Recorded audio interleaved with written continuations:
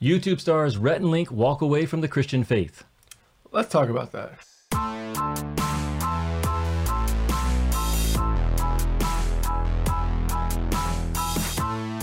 Today we are going to be talking about Rhett and Link, kind of pretty big deal YouTubers who recently renounced their Christian faith. So before we get started on that, if you are new to our channel, our goal here is to help you live and share your faith in the everyday places of life. We talk about real issues facing believers in the modern world, and we make videos full of helpful tools and tips that help you be a disciple in the 21st century. So that's what we're doing today. And guys, how are y'all doing? We're doing good, Abby. Yeah, for folks that are just joining us, this is take two.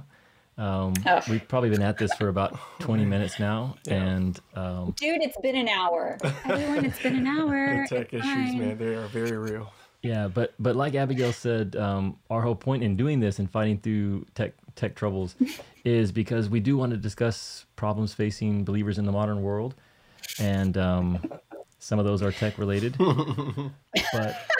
but others have to do with just the way society views challenges, and so I'm looking forward to today's show because I think we're going to be talking about the role that faith plays in our lives and in our society. So yeah, I'm happy. Yeah.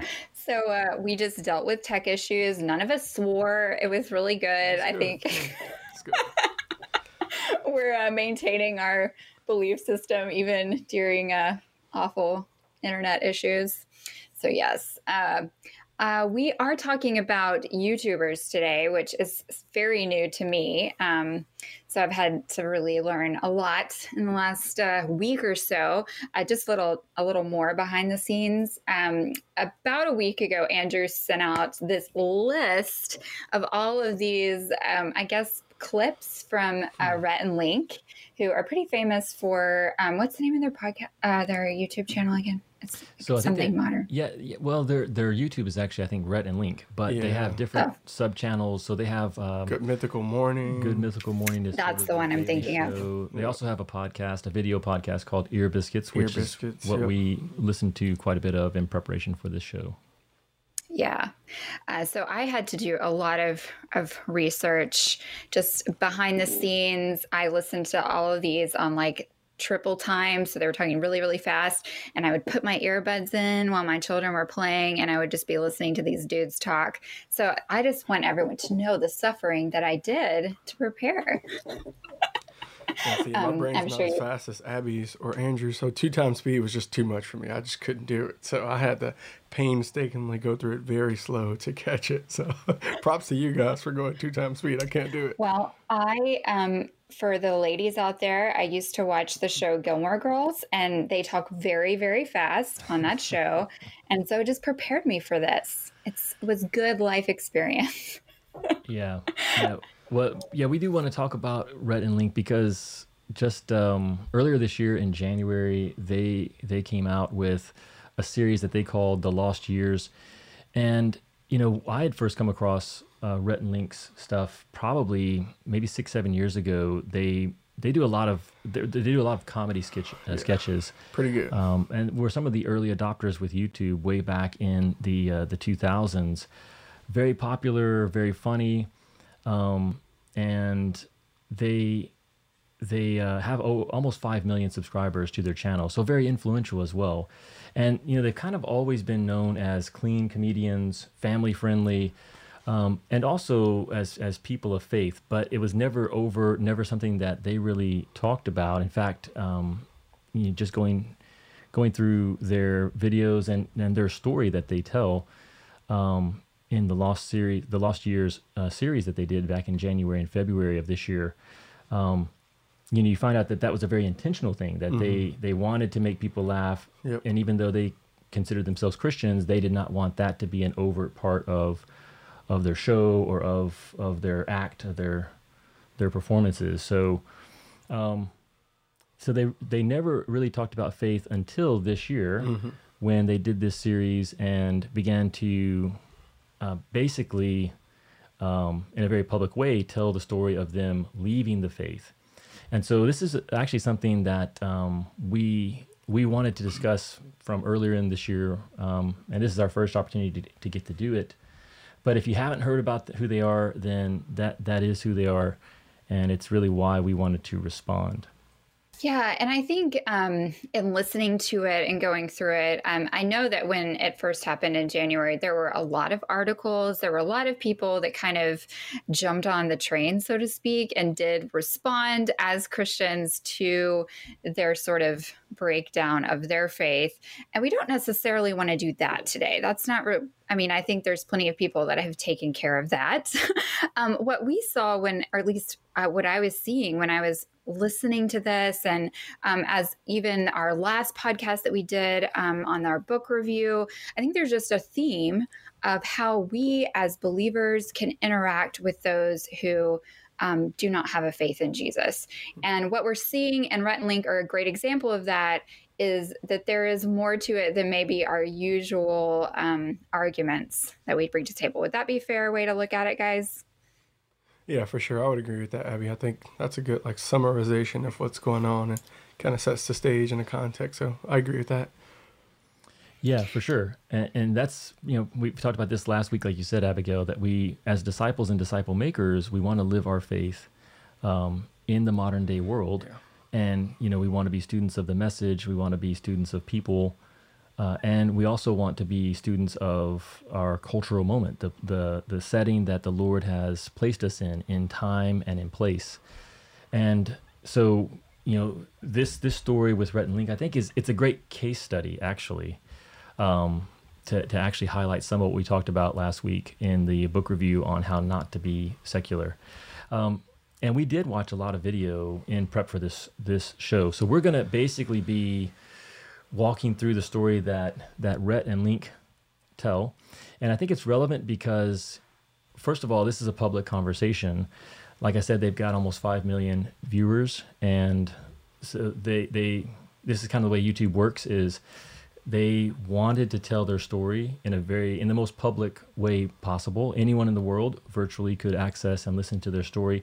We wanted to listen to their story. So in preparation for this show, I actually listened to 5 different videos that they put out, which was a total of over 7.5 hours of content. And as part of that, I knew that Abigail and Lakeith, we weren't all going to watch that 7.5 hours. But so what I did is I went back and tried to take clips from the relevant parts of those 5 episodes, but it was still about an hour and a half of content for you guys. And I know, Keith, you actually listened to 2 full videos, so probably over 3 hours. I probably got to get 5 hours in, and started doing clips because I was like, oh my goodness. Like you said, Abby, it was a bit much in a good way. Like I'm excited to talk about what they talked about, but it was a lot to take in at one time. Like a couple episodes was like an hour and 40 minutes, and another one was like an hour and 37 minutes. So when I gave my background so that you guys could feel sorry for me, I think you all noticed that Andrew just went in and was like, no, I did way more. So I lost that pity grab there. So too bad for me. I guess I should have prepared for that. So one of the clips that we'll play here in a little bit talks about this, because part of what they talk about in their videos, because they did the videos and they did an interview on sort of the fallout of their video of publicly walking away from the Christian faith. And one thing that came up several times was they felt like there were hit pieces that had come from the Christian world, and they anticipated that these hit pieces would come. And I just want to say that that's not our purpose today. And that's something you had mentioned earlier, Abigail, that we're really wanting to talk about this. We wanted to hear the story that they had to tell, but then we wanted to have a chance to respond to it because it is a public conversation that is now out there in the world. But yeah, it's not that we don't want to hear their story and not take it serious. We did take the time to do that. We're not just trying to discount what they said, but to listen to it and then respond as people who still do have faith and who do still see Jesus as being absolutely relevant to our world today. So that's where we're coming from. But I'm going to give a quick sketch overview of their story because we did listen to 7.5 hours. This video is not going to be that long. And we're going to play clips that sort of highlight different parts of their story. but it won't really do it justice. And so let me take a stab at this, and then you guys can fill in the gaps if I leave any. But basically, Rhett and Link grew up in North Carolina in a very culturally Christian area, and their own family dynamics were very supportive of the Christian faith. They grew up in church. They identified as Christians from a very young age, and actually were very dedicated as Christians to their faith. Throughout high school, they talked about how they made a pact not to have sex before marriage, how not to drink and get drunk, because they wanted to be positive examples for their fellow students and teenagers. So they really identified as Christians, not just in name, but in their actions. Went off to college at North Carolina State, and again, were involved in a Christian ministry there throughout their 4 years in college. Campus Crusade for Christ, which a lot of our viewers will be familiar with. They were involved, and they were actually leaders within that particular Christian ministry. Graduated, went into their jobs as engineers, but then actually decided to go into full-time ministry with Campus Crusade for Christ. And they did that for 2 years. They were on staff with Crusade. But it seems like, as they told their story, that it was during that period of time that they really began to have some questions about the Christian faith. And that's also kind of the time where they really began to make videos, both during college, but even more so when they were the 2 years that they were in full-time ministry. And they were making these videos to help with training students on how to share their faith. Eventually went off staff, and that's when they really began to pursue full-time careers with YouTube. Ended up eventually moving out to Los Angeles. And there's about a 10-year process there that they go through that led them to the decision that the Christian faith wasn't true, wasn't worth following. And just earlier this year is when they came out and told that story. So that's kind of maybe the 2-minute sketch overview. Anything that I left out there, Abigail? No, that was a very good synopsis. I think if you're listening to this, we'll show you some clips that we think are worth maybe going into more detail about, but that's a good overview of kind of what we're looking at. Before we get into this, I want to know how you guys felt. Like, Andrew, you did 7.5 hours. Keith did like 2 hours. I did an hour and a half. I did like 5, Abby. It was brutal. It was good, brutal, but yeah, I was trucking along. Okay, how did you feel? Like, I want to share how I felt. So let's hear how you felt. I definitely want to save, some of it, but like, I love that question initially. I was just, as a feeler person with emotions deep down, and it's, it was a little, I ain't gonna say depressing, but just sad. But I will say, disclaimer, I think Rhett and Link are way smarter, than they put off sometimes. I think Rhett kind of burdened me up with hey, I'm really nervous. I'm really I'm almost afraid to do this. But when it was time to go, he was guns a-blazing. So by the end of the video, I was like, all right, you got me a little bit there, but I could see what's going on here. So I think that made me motivated to really to stand for what we believe. So I think that was my biggest feeling. So my takeaway from it was, as far as how I felt, I actually walked away like really appreciative of them for sharing their story. I thought they were very honest, and maybe we'll talk about this again. I hope we do, because I don't think, to me, that the whole story, which is what this is it's them telling their story. But the whole story, I don't see it as them losing something. I really see it as them finding themselves. It's the story of how they the journey they had to take to become the people that they want to be, which is where they're at right now. And so I know a lot of people feel sad about their story, and I guess I didn't necessarily feel that way. I in some ways I appreciated their self-awareness and their willingness to, tell the story as it's unfolded. Now, they told it from their point of view, which we'll get to here momentarily, but I actually really enjoyed it. I know that may sound weird to people, but I thought it was fascinating. It was very interesting. True. But of course, we want to respond to it, because there are some claims that they made about the faith that we want to respond to. But as far as just their personal story, I was glad that they told it. Man, we are really a great trio, I just want to say. So, just to sum up, Keith felt sad. Andrew enjoyed it. I was mad. No, and to clarify, I was mad at the enemy. I was mad at just falsehood and sin and just how sneaky it is, and just really ticked me off on like a deep level. Anyone who knows me will not be surprised by that. I think we all really just were very much ourselves in those responses, but I really just wanted to start out with that, and I think that's so great. So see, you got 3 different responses. Before we get started, my blood pressure was off the charts. I mean, I would have to get off, like stop listening and then like call someone and then unsuspectingly like go off on a tangent about this. So sorry, friends and family, for having to put up with me this past week. So let's dig into this because it's pretty great. Andrew, I love how you said, that this was really a story of them not losing their faith, but, finding who they were, like really deciding who they wanted to be as humans. I think that's a really great way to look at it. So one of the things that they said over and over again was that it was a deconstruction, which I thought was really interesting word twist. And as someone who really cares a lot about words, I thought this is worth talking about. So let's talk about why they would choose deconstruction versus, rejecting Christian faith or any of the other things that maybe we've heard over time. Yeah, so this is actually pretty common, I guess, in pretty common language for folks who at one time had faith or identified as believers, and then through a process decided that, hey, I no longer believe those things. I no longer want to be identified as a Christian, as a follower of Jesus. And I think they would say that deconstruction is the appropriate word because it is a process. And you could say dismantling would be another word that I think would be synonymous with deconstruction. So it's sort of the story of how how they dismantled their faith. And it sounds better than,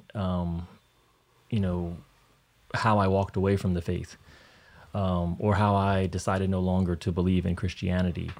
So deconstruction, I think, is just it's a nicer term. It's buzzy too, and it's a powerful word. When you hear deconstructing, it's like, oh wow, deconstruction. It's like, oh, that sounds pretty intense. So I think they had some buzzness there too. So I'm excited to hear some of the clips. We got some cool stuff in store. So yeah, Abigail, what about you? I know you said words mean a lot to you. You are an author. So what did you think about the choice of that word?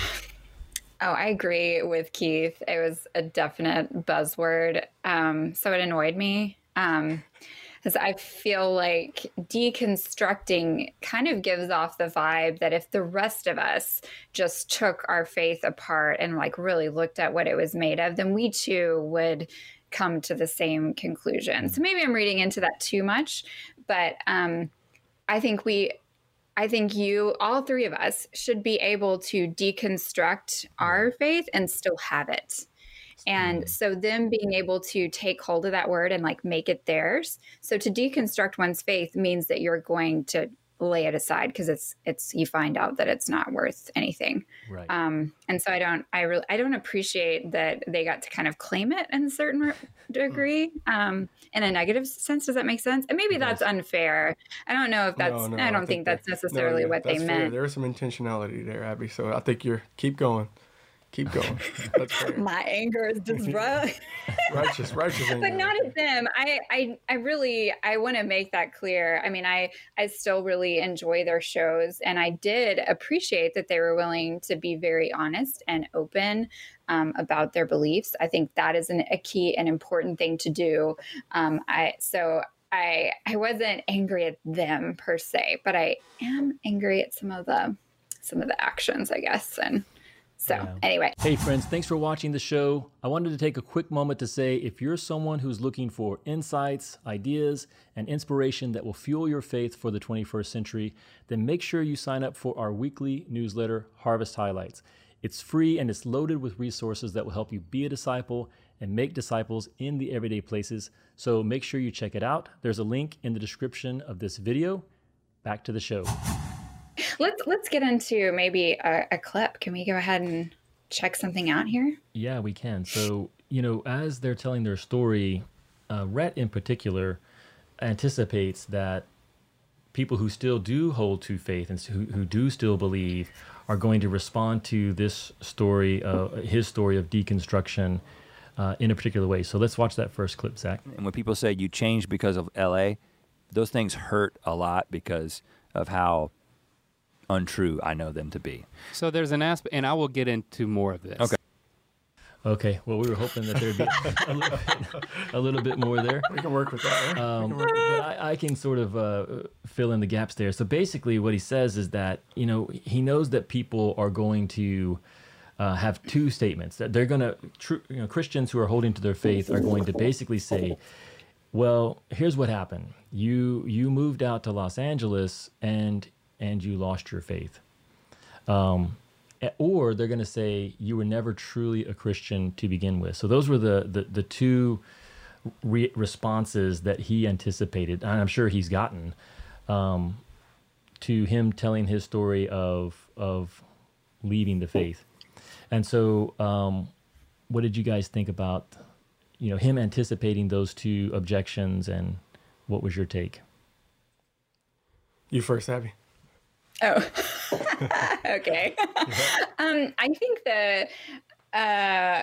the statement about LA, like, I got that. I totally understood how he felt there, and that he was feeling sensitive, and that he was going to be made into a caricature, and probably growing up in the South, and in a very sheltered Christian environment that he did, I'm sure he heard about people going off to, LA and like some liberal place, and lost their faith. So I'm sure he was very sensitive about that, and I get it. And I was really fine with him kind of wanting to make it clear that this was a longer term thing. And also, I think that makes the most sense, that these, like, when we start to let the little tiny sins and the little tiny doubt start to creep in, and we really nurture it instead of really going hard at it in a defensive way, then yeah, this is what happens. And sure, it all came to a culmination when they were living in LA, but I agree with him that it wouldn't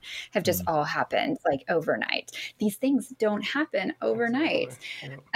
So I really appreciate that, because it's a great picture for all of us to see and to maybe take note of in our own hearts and our own minds, just what's going on, not to just be a passive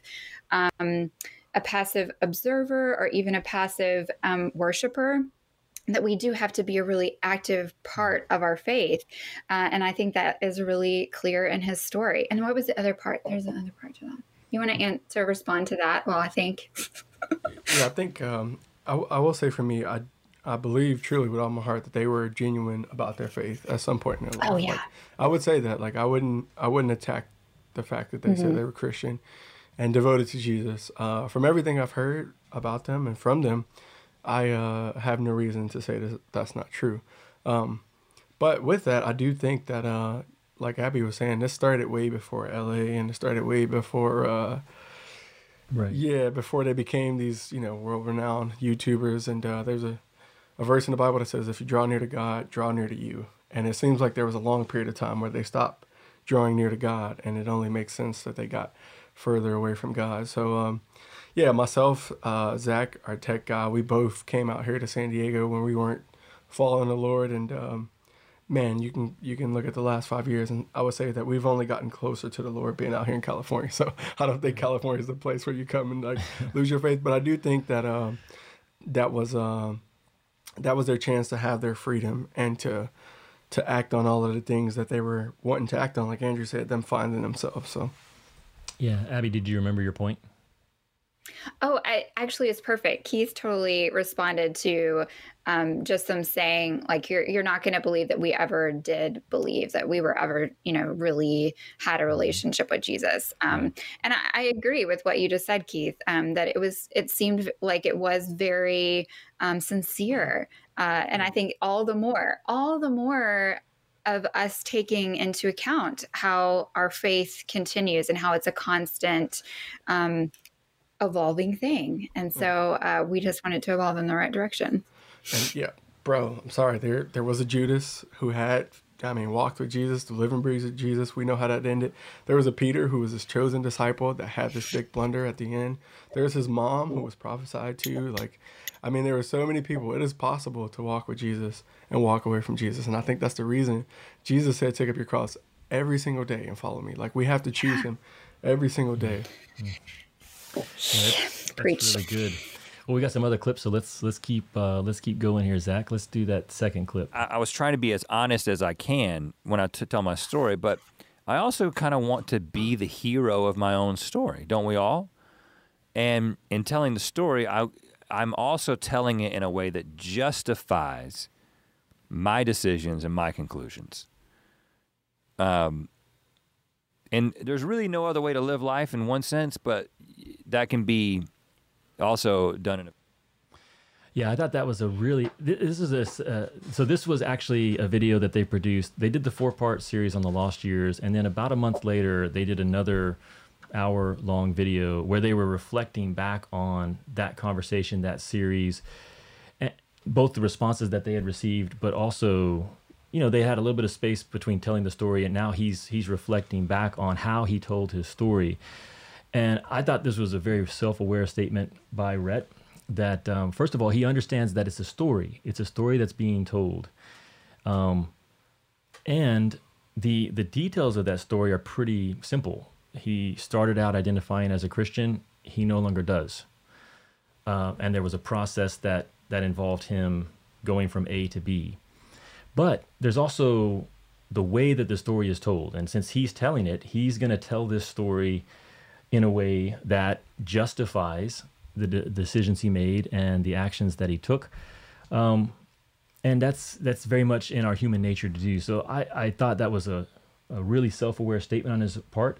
But I think it's also, there's an important element of truth there that stories are powerful. And really our faith, our lives are built on stories, the stories we tell ourselves and the stories that we listen to from others. And so really part of what we're wanting to do today is we're wanting to respond to his story the way that he told it, because, and not to dishonor him, but just to say that, yes, the story is what it is, but he told it in such a way that he would be the hero coming out of that story. And the way you do that is, like you said earlier, Abigail, you find fault with Christianity, that both he and Link went through a process where they reevaluated the Christian faith, and they found it deficient. They found it wanting, and that's why they left it. And so we want to respond to the way he told that story, because we also have evaluated the Christian faith in our adult lives. We don't find it deficient. We don't find it wanting.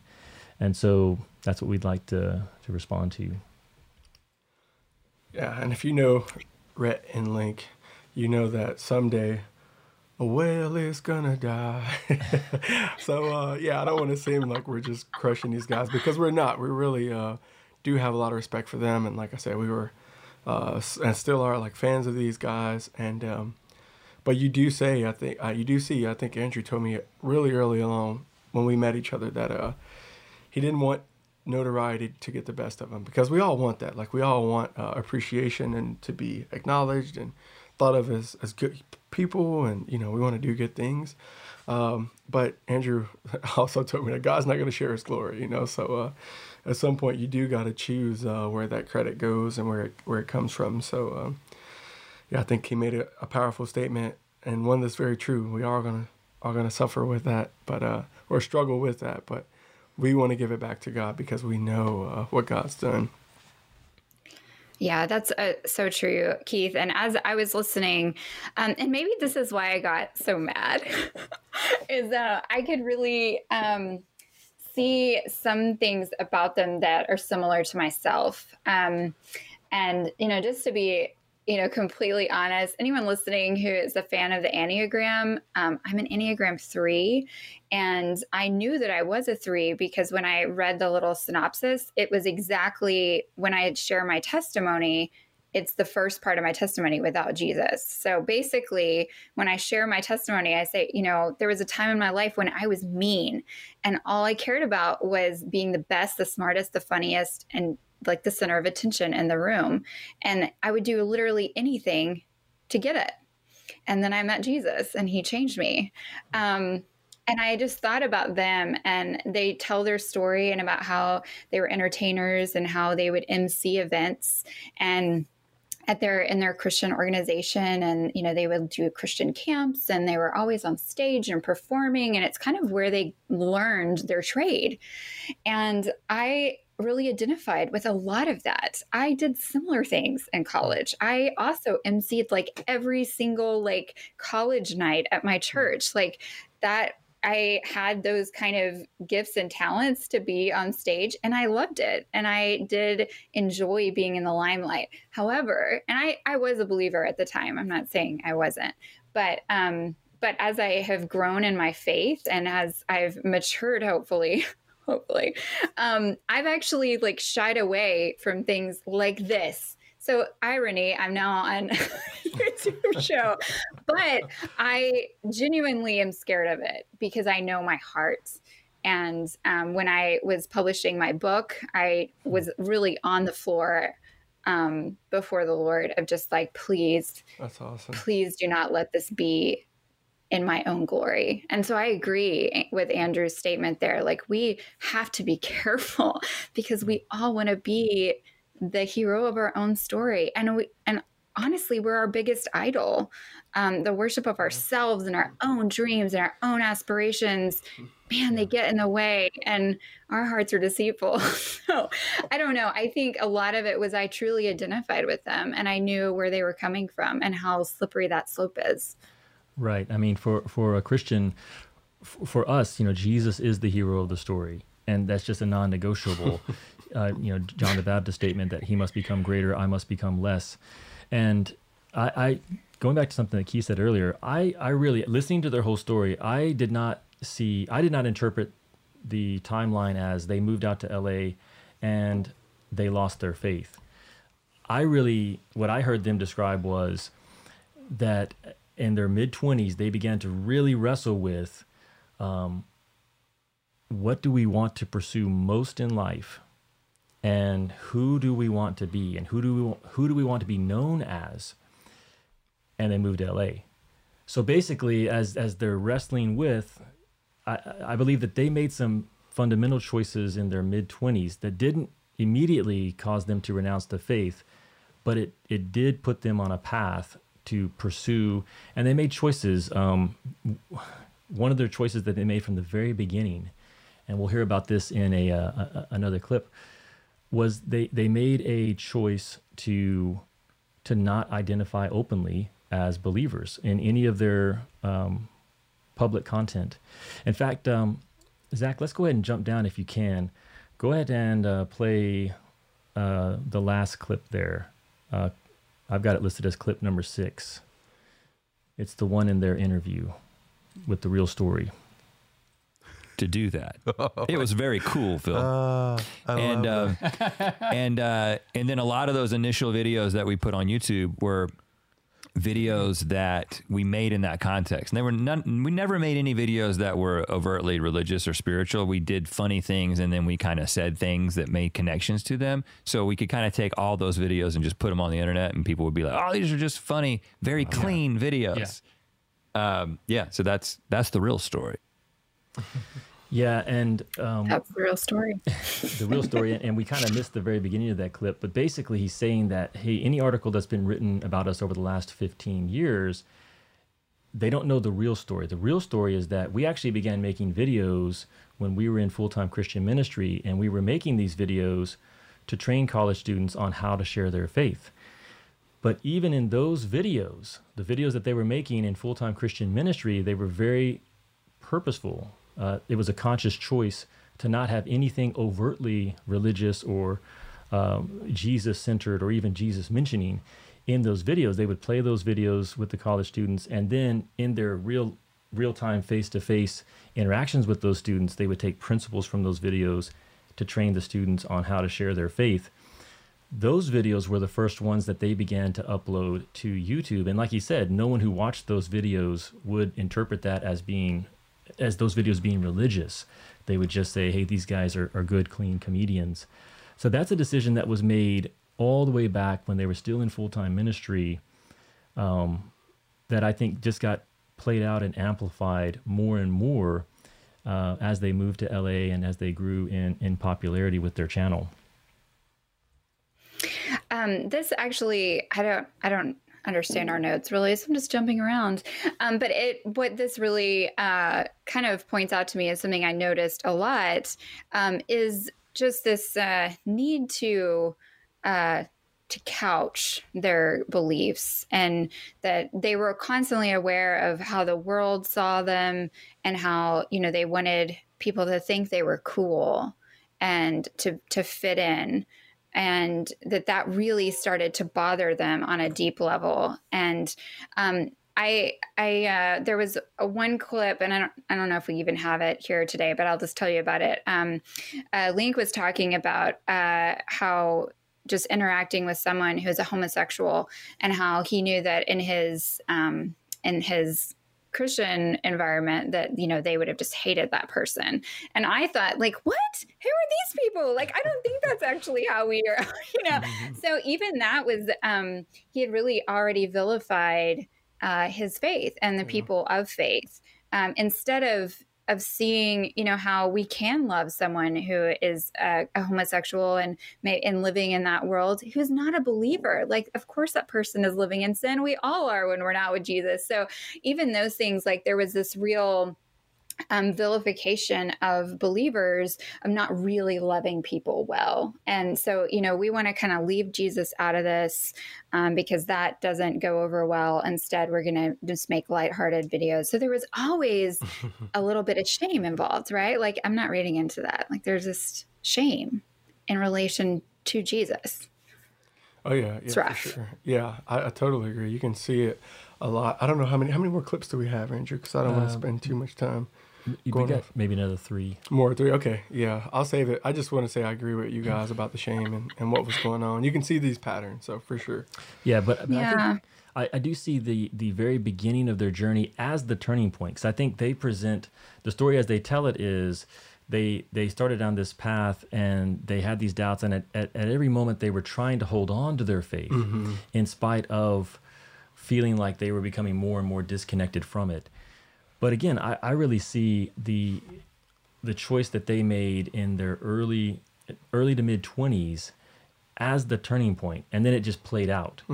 And this thing about not wanting to be openly identified with Jesus, as they began this pursuit of notoriety and a comic life.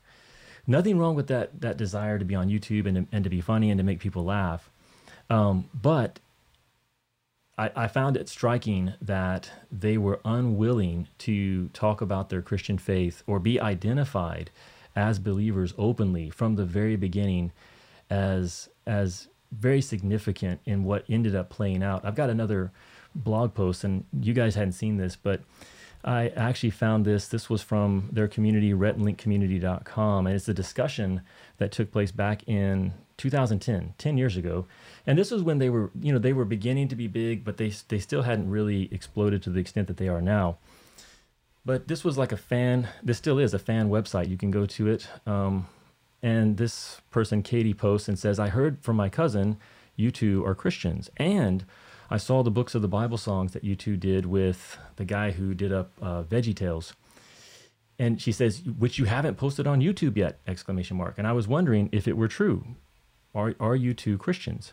Please respond. So this is Rhett's response, because this was an interactive website that they had with their fan community. He says, yes, Link and I are Christians, and it's a big part of our lives and influences the nature of our content. However, our videos are not Christian, and this community is not for people of any particular faith. The work we did on the Bentley Brothers characters is for Phil Vischer's Jelly Telly series. It's not Rhett and Link content per se, and it shows up in a different place. We understand that a lot of people are passionate about their faith, and they want public figures of that same faith to take a stand or to let people know the deal. Quote unquote. But our focus is to make people laugh and bring some light into their lives through our videos. As a result, you're not going to see us directly address issues of faith through our comedy content.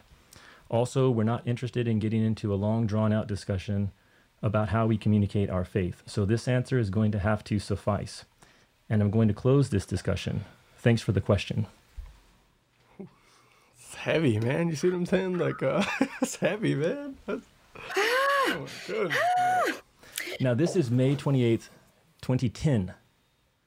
These Yeah. videos came out in January of 2020, but I want people to understand that it was a long journey, but there were some pretty significant and non-negotiable decisions that were already made, very early on in that journey, and then they played out. Ugh. See, that's the one. It does make me sad. Right, yeah, there you go. Yeah, okay, it does make me sad. I'm with you I on do that have one. feelings. Yeah, exactly. Yeah. Yeah, I mean, it's okay. Sorry, go ahead. This is the last thing I want to say on this, but this was one of the big things that stood out to me as they told their story. Even in this comment, you're not going to see us directly address issues of faith through our comedy content. And then later, we're not interested in getting into a long, drawn-out discussion about how we communicate our faith. Now, I just listened to 7.5 hours of content where they were very interested in discussing the contents of their faith. But it was, they did not mention Jesus from day one until they were rejecting him. Yeah. That was when they were ready to go public and talk about, in a very extended way, issues of faith. And that's why I say, for me, it's a story of them finding themselves, making decisions about who they really wanted to be, what they wanted to believe. And I think you see that even in this scenario of, when they were willing to talk about issues of faith and when they were willing to talk about Jesus. I think it's a pretty significant insight into the story of their spiritual deconstruction. I mean, is it fair to well, I mean, one, it wasn't a discussion in the end. It was monologues. True. Like they got to go on their show and tell their story, and there wasn't anyone there as a believer to have a discussion with them. So it wasn't a discussion. It was them telling their story. So even then, they weren't discussing. They were just telling their story. And we also don't know how many people they talked to in those 10-year period where they were, struggling, and who they spoke to. That would be interesting to know. I do know that Rhett listed a ton of books that he read. And I kept wanting to yell at my phone, were you reading the Bible? Who was discipling you? These are the things that I wanted to know. I know you're reading this book on evolution, but what else are you doing? So I do think it's not even fair to say it was a discussion in the end, Andrew, right? I mean, it was just them being we're done, and here's the final product. So I think in this context, the discussion was, the discussion that he was talking about maybe was twofold. There was a public discussion. He's acknowledging that, hey, some of our fans who have faith would want us to be public, to put out videos that directly address faith. We're not going to do that. And then also, there's a conversation that's happening in the comments. We're not interested in that either. And that's a conversation that they are actually now having in the comments of their videos. They're making Q&A videos with their audience. So there is a discussion that is going on, both publicly and through the comments, I would say. But I do want to press forward. We got a couple of other clips. As they talk about their faith, as they go back and try to explain, one of their concerns is that people are going to say that we were never true Christians. And in their view, they were. So let's watch this next clip, Zach, number 3, as they explain their earlier experiences with faith and Christianity. And I think being involved in YouTube and becoming more part of the community and my world expanding, people think that it's that, they moved to LA and they got liberal. They gave up their faith. You could also blame it on YouTube, because many years before, it's in a very good way, it expanded. The people in this, we didn't rub shoulders with anybody like in that before that picture. You know, we were in our own little microcosm. Yeah, it sounds like And you had we like felt this- like we had it all figured out, and I took extreme comfort. And I think with the way that I worked, I really needed the comfort of knowing that, okay, I'm right. I'm safe because I'm right. it tethered you. Yeah. Yeah. And it made it scary to start to say, okay, I'm going to let go of this. Yeah, and this was, to me, this was a common way that they explained the early years of their faith, which was essentially, hey, we grew up in, they didn't say this, but we grew up in cultural Christianity. We were never exposed to anyone different than ourselves. And therefore, we never really had a chance to investigate the claims of Christianity, both its intellectual claims and its moral claims, because there was never an alternative. And it wasn't until we got involved with YouTube and moved out to LA that we began to see a broader picture of life that began to call into question whether or not the Christian faith was true and worth following. So I've got some things to share on that, but Keith, did you see that, and what was your take on how they explained their early days of faith? Yeah, I would agree. I think they were, I'm going to say they were sheltered, but they grew up in the Bible Belt, and even amongst their friends, they distinguished themselves as true believers and trying to walk with the Lord. But you really don't see that in their adult life. And we were talking about it earlier, but he was so adamant about being right that, hey, I'm right, I'm correct about this thing. And some of the things they'll say throughout the video is that he gave up on being certain about things, you know, like I didn't want to be certain about anything anymore. But here's Link, of course, saying that, hey, I'm right. Yep, this is the best option for me. So one of the things, Abby, I kind of agree with your anger. There was parts that kind of upset me because something they didn't address was their net worth. And I looked into it, guys, and their net worth is above 5 million. It's above 10 million. It's above 15 million. It's above 20 million. If you get what I'm saying. So, yeah, I think that has something to do with it. That plays a big factor in it. Like at some point in Jesus' life, he was offered all the kingdoms of the world and their glory if he would have just exchanged where he worshiped. If he went from worshiping God to worshiping, I think you see this exchange at some point in their life. They were about to break into a stratosphere that most people will never break into. And they did it. There was just some things that they had to change. So, I think that one, it beats my heart up because, what can we gain? We can gain the whole world and lose our soul. I think it's in there. So, yeah. I mean, I appreciate the sheltered childhood. I grew up in the Bible Belt as well, and in a Christian home in a very tiny conservative church. So it was very sheltered. We didn't have a TV until I was in high school. Wow. So I didn't even get to see like 80s and 90s movies until I was married. So like I just have, I'm super sheltered. When I did get to high school, however, I went to a public high school, and my parents were very wise, and they had really given me a firm foundation in the Word. And so I was kind of thrown out there as a teenager. And, teenage problems are they're little problems, and it's in a little, environment. And so I was able to start to work through some of those worldviews and as a teenager. And so I could appreciate if you're already in your 20s like they were, and all of a sudden you're thrown out into the world, that would be even more rocking. So I do think that this might be the argument for allowing your children a little bit of freedom when they're still in your home. I vividly remember being on the phone with a guy that I was, kind of talking to or whatever in high school, and he was debating with me whether or not there were other ways to be saved. And I remember like holding the phone away. Back then there wasn't like a way to mute your phones. It was the olden days. And being like, Mom, like, what do I do? And I like was talking to my mom, like, as I was talking to this guy. So that was helpful. I had someone, there with me, but I was also getting to figure it out for myself. So I really do feel for them. Man, Keith, we're going back and forth. Like, I'm angry, you're sad, I'm sad. So all the emotions are there. Andrew, I want to hear your thoughts on this.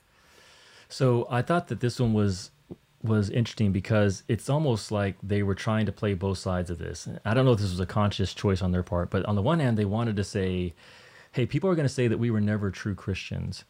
And we know that that's not true, so that's hurtful.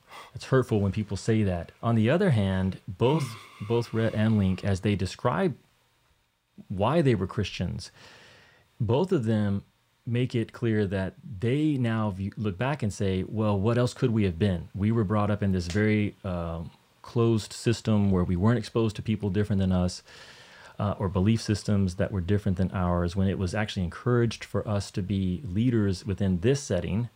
And as we moved into adulthood and began to ask harder questions and get exposed to a broader group of people, that's when we really found that Christianity wasn't worth believing, wasn't worth identifying with. And so, I mean, my thought on that is, well, it's really hard to consider yourself a true Christian at that point then, because you really haven't investigated it deeply and you haven't looked at other alternatives. And so I agree with you, Abigail, that I think one of the takeaways is, how do we raise our children so that they are exposed to different types of people, different belief systems, while they're still in our home, so that we don't just shelter them. The job of a parent is to protect and prepare our children for the real world. And so, yes, part of that is to shelter them and to protect them at a young age, but part of it is to prepare them, and part of that is to let them see that, hey, not everyone believes the way that we believe, not everyone sees the world the way that we see it. There are very sincere people out there who have different views, but this is why we do believe it to be true. And so I think that that was a really interesting way for them to present their story, that it was of course natural for them. I tell a story, and Keith has heard this before, but if my first grader came home and he told me that he was in love with the girl who's at the desk across from his and that they're going to get married one day, I would not get nervous. I would not sit him down and say, well, listen, here's what you really want to look for in a wife, and you're too young for this. I would actually probably think it was very cute and kind of smile on the inside, but not be too overbearing on it, because I don't want to embarrass him. And the reason for that is because we know that when you are young, you're not in a place where you can really make those decisions. You're not at a place where you can really weigh the consequences of this lifelong commitment. And so one of my takeaways from their whole story is that faith is a lifelong journey. And the story isn't over until it's over. And so if you start out as identifying as a Christian, but as you move into adulthood and you begin to pursue your dreams, Christianity no longer has a place in your life. Well, which version is the true you? I would say the true you is the adult version, and the version of you that was based in childhood is much more a product of your environment. And therefore you were not a true Christian, not as the Bible describes it. Now, you were sincere, and I think that's probably what he's saying, is that people are going to say that you were never sincere. I think they were absolutely sincere all the way up through college. I think if you had met them at the age of 21, you would have seen a very sincere person who identified as a Christian and was actively trying to live out of that identity. But as they moved into their adult lives and made choices about what they wanted to pursue most, who they wanted to be and who they wanted to be known as, it's pretty consistent from very early on that Jesus was not a central part of that. Yeah, man, it's tough. Let's watch one more clip, and then we'll probably wrap up with some takeaways, because we're going to be coming up on an hour here. So we're going strong. Zach, let's watch that next clip number 4. The more difficult it has become to have faith. In fact, for me, it has become impossible. And that was kind of the reckoning for me, right? That was jumping ship, to use a better analogy than taking off a bikini. You see, I kind of saw Christianity as this boat in a very stormy sea. It's stable. There's a lot of other people on it. It's got a destination. You're going to get through this. It gives you something to hold on to. It gives you stability. It gives you purpose. It gives you direction. And it gives you community. And when I jumped ship, I didn't jump to another boat. I jumped into the water. And I pulled my wife and my children in with me. I jumped into a sea.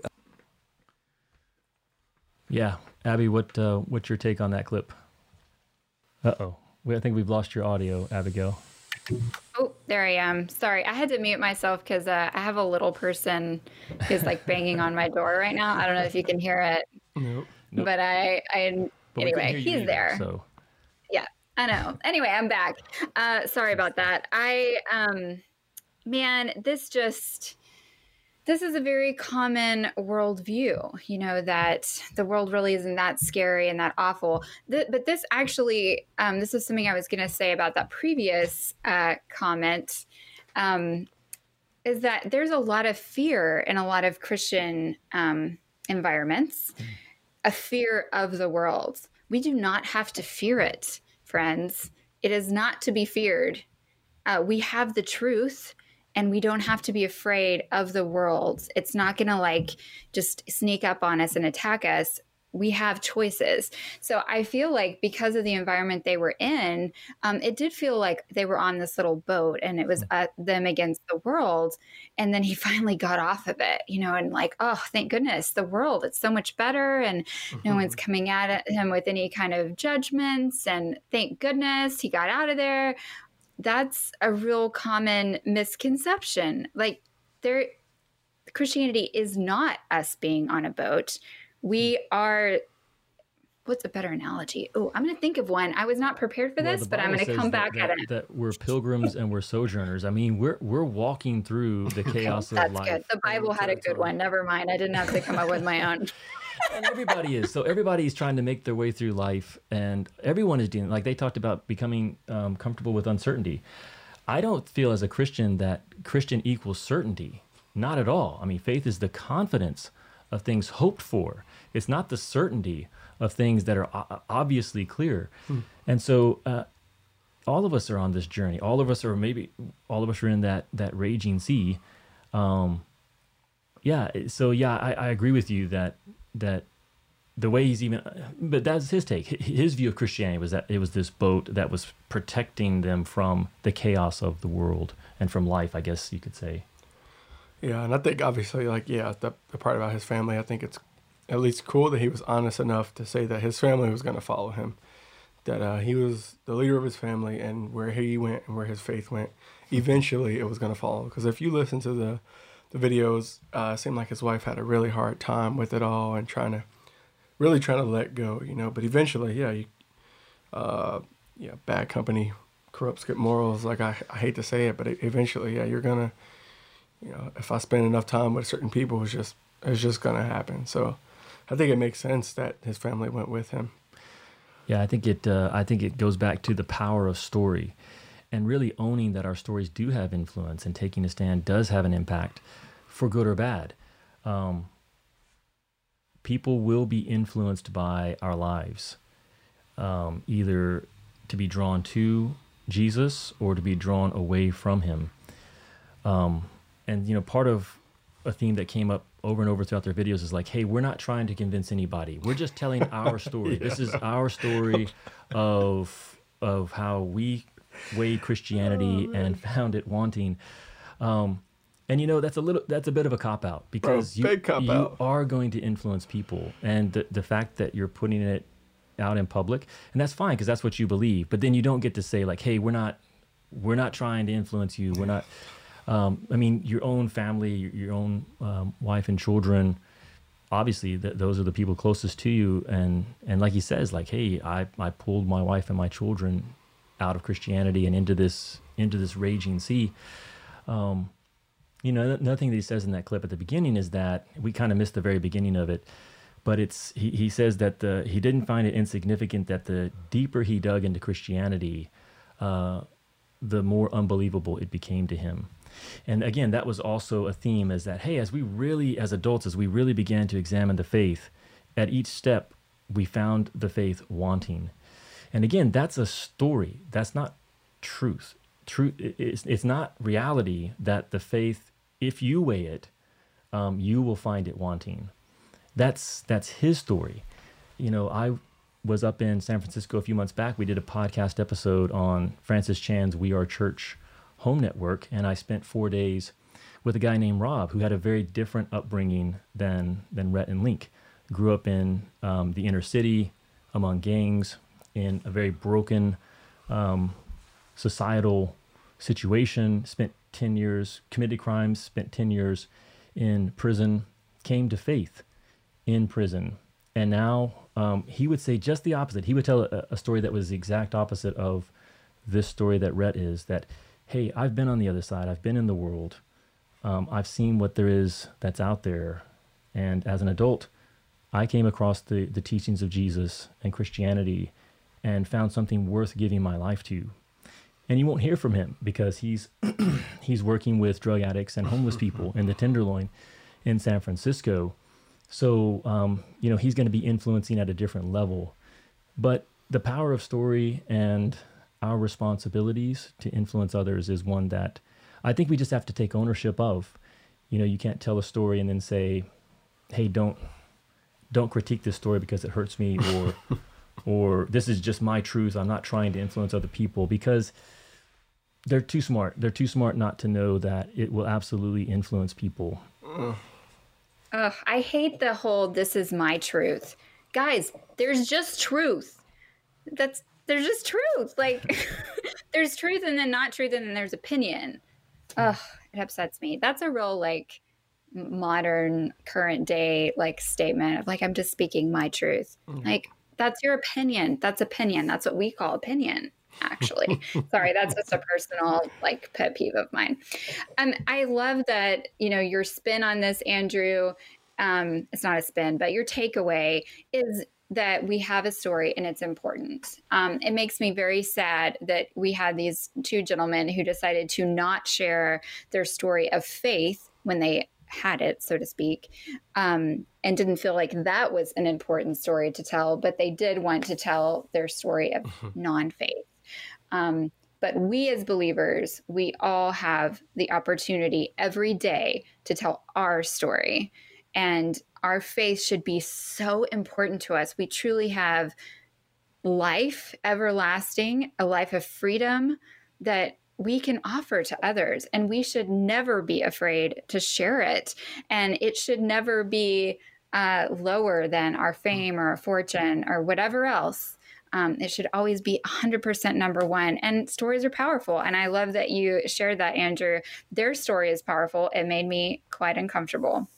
So I would love to see more true stories out there of people of influence. Yeah, stories that support the truth. Well, we got to wrap this up. Any final takeaways from you guys? Keith, you got any final thoughts? Yeah, just, I think real quickly, like to just, I guess, I don't know, summarize my thoughts, the way I'm feeling, the way I took this all.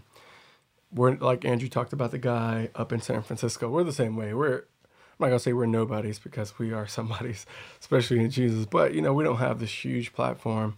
And, Rhett, I don't know if you'll ever hear these words of mine or of ours, but, what can you offer in exchange for Jesus? You know, he said that you're out to sea in this boat, and, man, you have everything in the world that you want. You're a very rich man.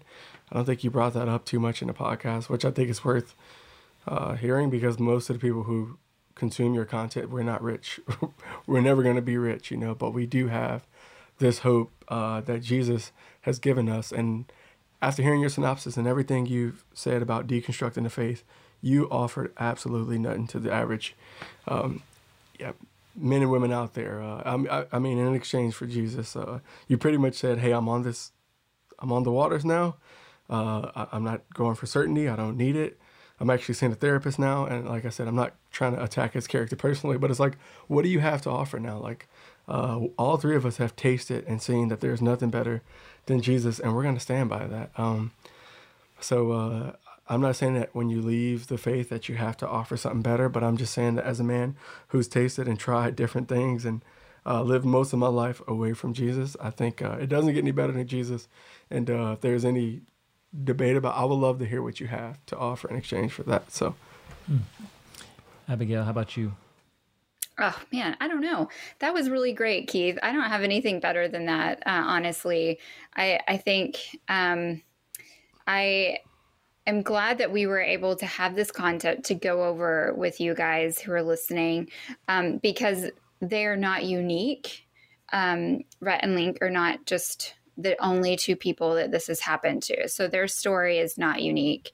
And I think it's an important thing for us as believers to realize that there are people every day who are choosing to walk away from Jesus for lots of different reasons. But the truth is that when sought after with our whole heart, and when we make him the king of our life, then, like Keith said, we have something that no one can take away. It makes me very sad that in the end, these two gentlemen chose, I guess, fame and popularity in a certain, I'm not even going to say that. Let's just say they did not get wealthy, because there's a lot of people that are not super wealthy. That have given up their faith. What I will say is that we all have to fight sin on a daily basis, and it's not fun and it's not comfortable. And there is a lie that tells us that if we just give up this whole religion thing, we give up on Jesus, then it'll just be a relief. Won't have to fight anymore. I can just go with my sin. Well, that's a lie, because God is good and he is ultimately better and worth the fight. So I think that really is the bottom line in their story. And it makes me angry that they have 5 million people that got to hear their convincing argument, but also makes me very sad and sad for them. Yeah, I really found, like I said, I found their story fascinating.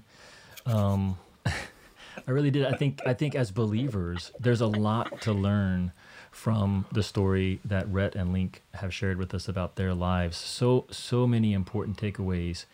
And you know, one of them is that we're all in process. So, you know, faith is not something that it's a one and done thing. You know, like Abby was saying earlier, that faith is a daily choice that we make. And the story that is being told through our lives, we're still in process. We're in the middle of this story. And so to continue to take up your cross daily, like Keith was saying earlier, and to live that faith, there's nothing that we have to be afraid of. You know, you can question Christianity, both its intellectual claims and its moral claims, and you should. You know, the story that they both told, Rhett and Link, Rhett basically said that the intellectual claims did not hold up under scrutiny. I disagree, and there's a lot of really intelligent people who have done that same research and disagreed. And Link basically said that it didn't hold up under its moral claims, that it was judgmental, and that it ultimately didn't result in loving people. I disagree there too. So I think you should investigate your faith as a mature adult, and you should take ownership of your faith, and also ownership of your story, that your story does have a lot of influence, both for your own journey and for the lives of those who are around you. And we don't need to have 5 million followers on YouTube to be influential. All of us are very influential in our own networks and within our own circles. So definitely take ownership, do that research, be committed, model faithfulness, and live out your faith in the everyday places of life, because that's where it really counts. So, I mean, I want to thank everybody who has stuck with us. If you're still listening or watching, kudos to you. Just realize we watched several hours to try to condense it. This is the least you guys can do. We're really long on this episode, but it's because we did want to do justice to the story that we listened to. If you haven't already, and you find this kind of content about living your faith motivating and helpful, then definitely subscribe. Share this video with others if it's been helpful to you, with friends, and hit the notification bell so that We're putting out new videos every week, and we would love for you to see those and not miss any of those. So make sure that you do that. Guys, thanks for being on the show today. Of course. We'll do it again next week. We'll be here. See you guys later. See ya. Thanks for being part of our community. If you find this podcast valuable, there are many ways you can support it. You can review it on iTunes, Stitcher, or wherever you happen to listen to it. You can share it on social media with your friends. Or you can support it directly by visiting our website, intotheharvest.org, clicking on the donate link, and becoming a monthly giving partner. When you do this, you'll receive a thank you package with some great ITH gear. Thank you for supporting the show and helping our small team make a big difference for Jesus. It's listeners like you that make this ministry possible.